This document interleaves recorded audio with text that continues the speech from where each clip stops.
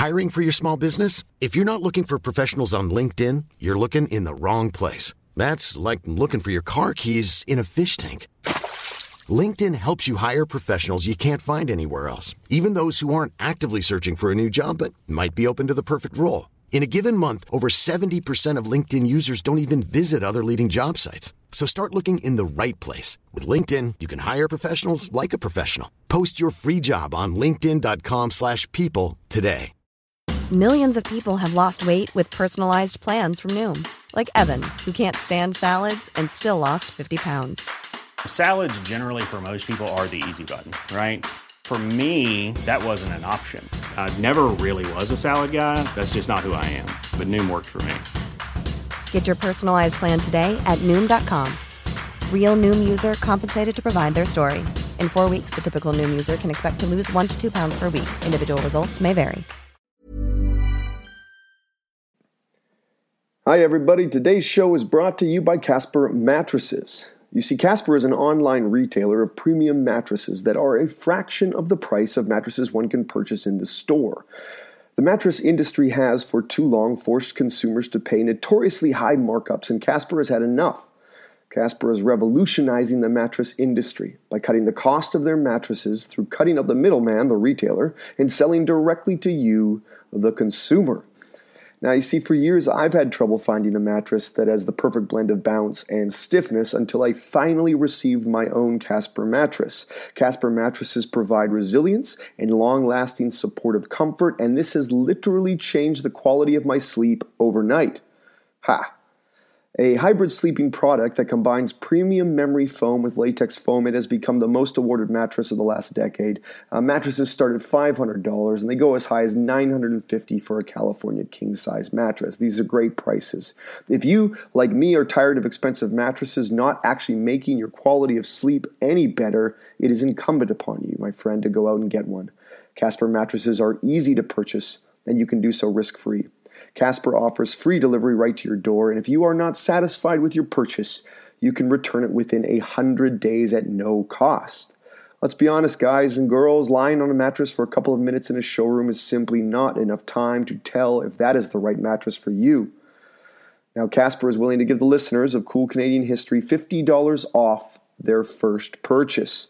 All you need to do is go to the link caspertrial.com/coolcanadianhistory. That's Casper, C-A-S-P-E-R, trial, trial.com/coolcanadianhistory. Get your purchase, get your mattress, sleep better now.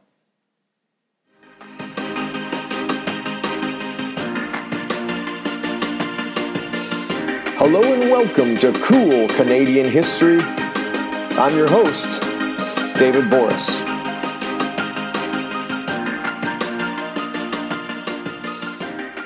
Today, Season 4, Episode 3, The Mohawk Nurse, Charlotte Edith Anderson Montour.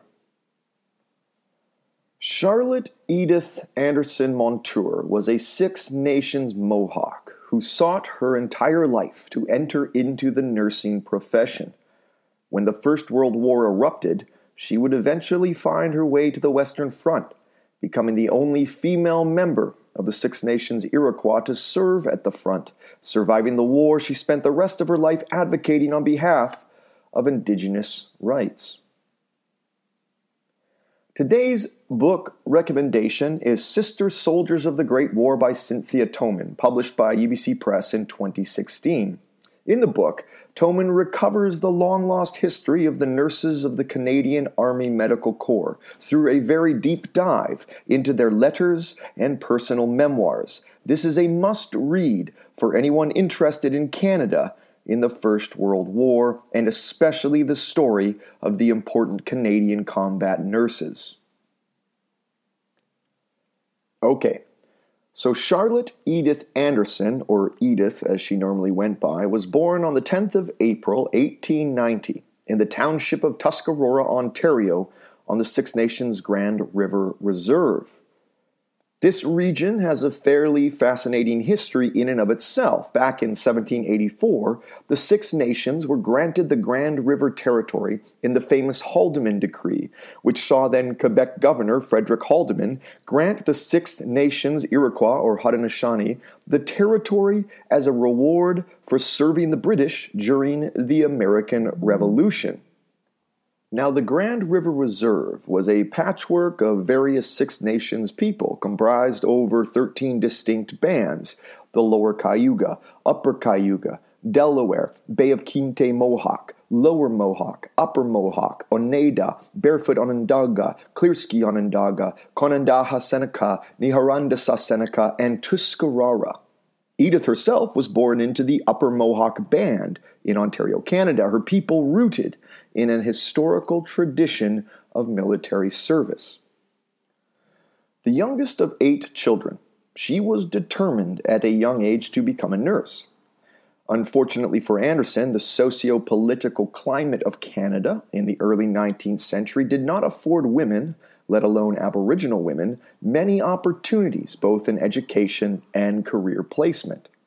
Unlike many white women of this time who were beginning to reap the benefits of working in jobs outside the home and who were enjoying increasing autonomy, Indigenous women were still being systematically denied access to the most fundamental rights. Edith's experiences were consistent with this. In fact, the Indian Act, that is the piece of legislation governing the rights of Indigenous people in Canada, placed significant restrictions on Aboriginal women entering higher education. After being denied access to nursing programs within Canada, Edith left Ontario and headed for the United States. In 1914, Edith graduated first in her class from New Rochelle Hospital School of Nursing in New Rochelle, New York. She stayed on in the United States and worked for an American elementary school until 1917, when the U.S. officially entered into the Great War. At age 27, Anderson enlisted along with 19 other nurses, 14 of whom were also Canadian. Edith, who received the nickname Andy by her peers, was assigned to Winchester County Unit 13, U.S. Medical Corps. After a 3-month training period in New York, Edith was scheduled to leave for France in February 1918.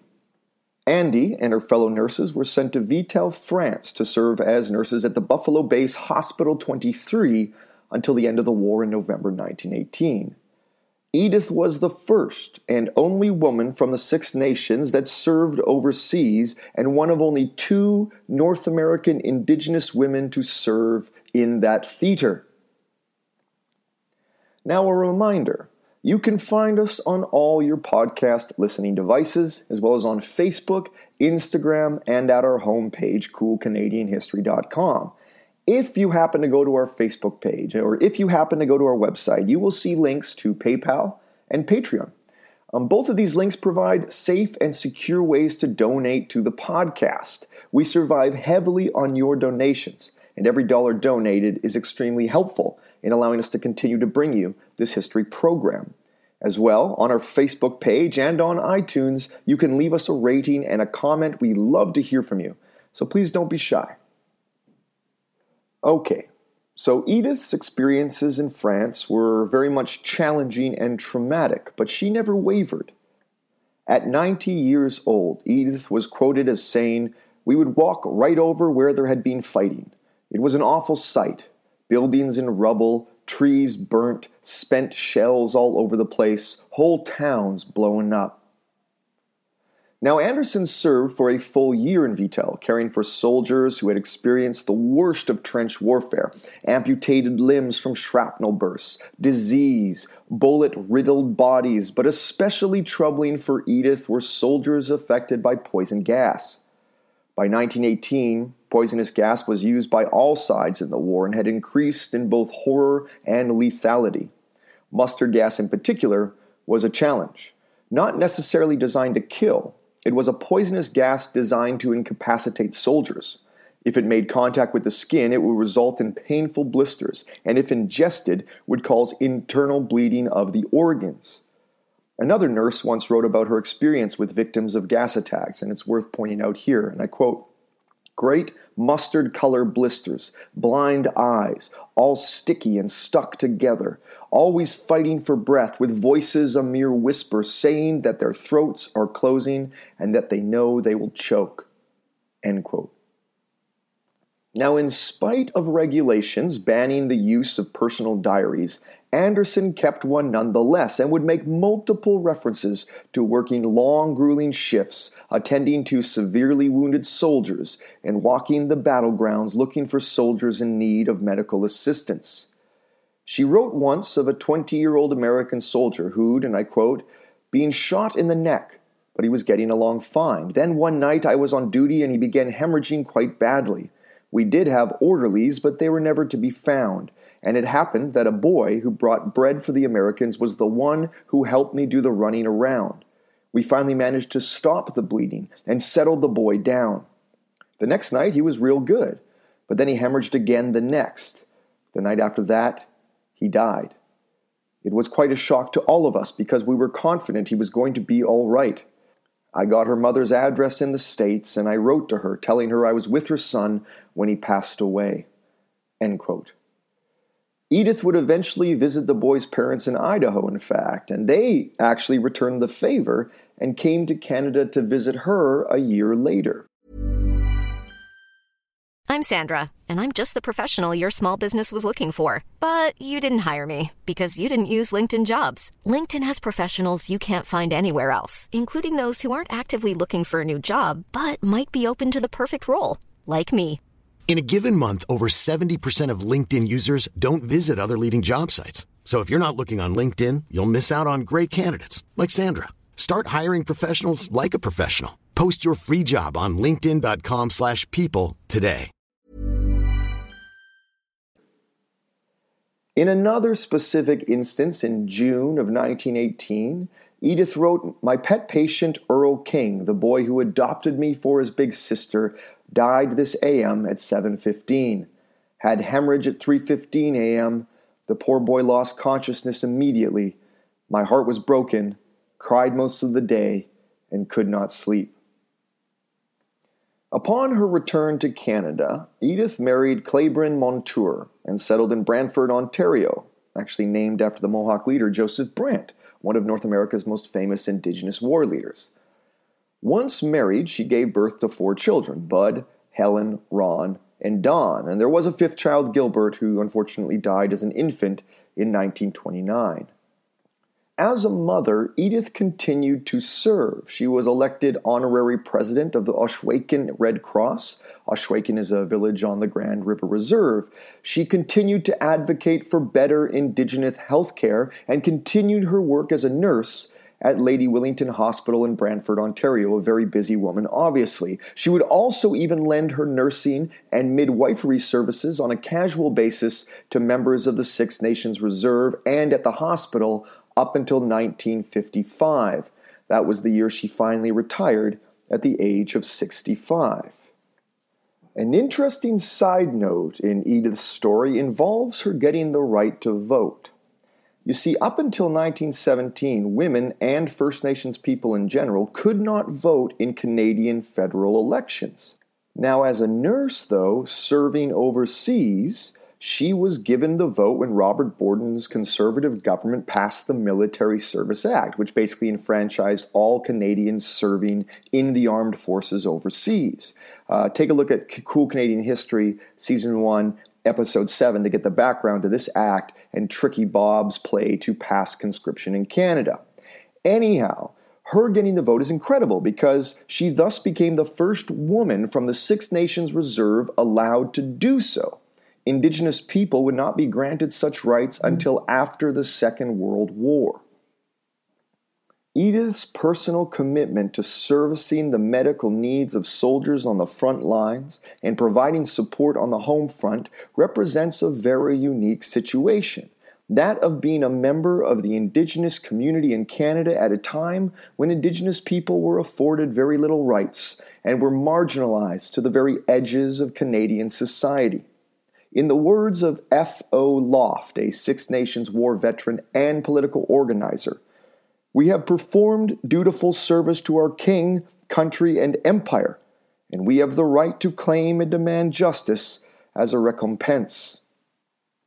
Edith represented a willingness to fulfill a daunting, and some might say ironic, duty of citizenship, that of risking her life in military service.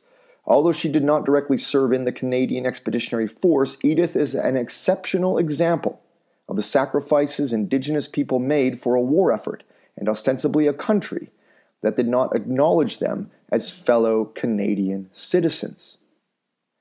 Edith passed away in 1996 at the Iroquois Lodge in Ohsweken, just 6 days shy of her 106th birthday.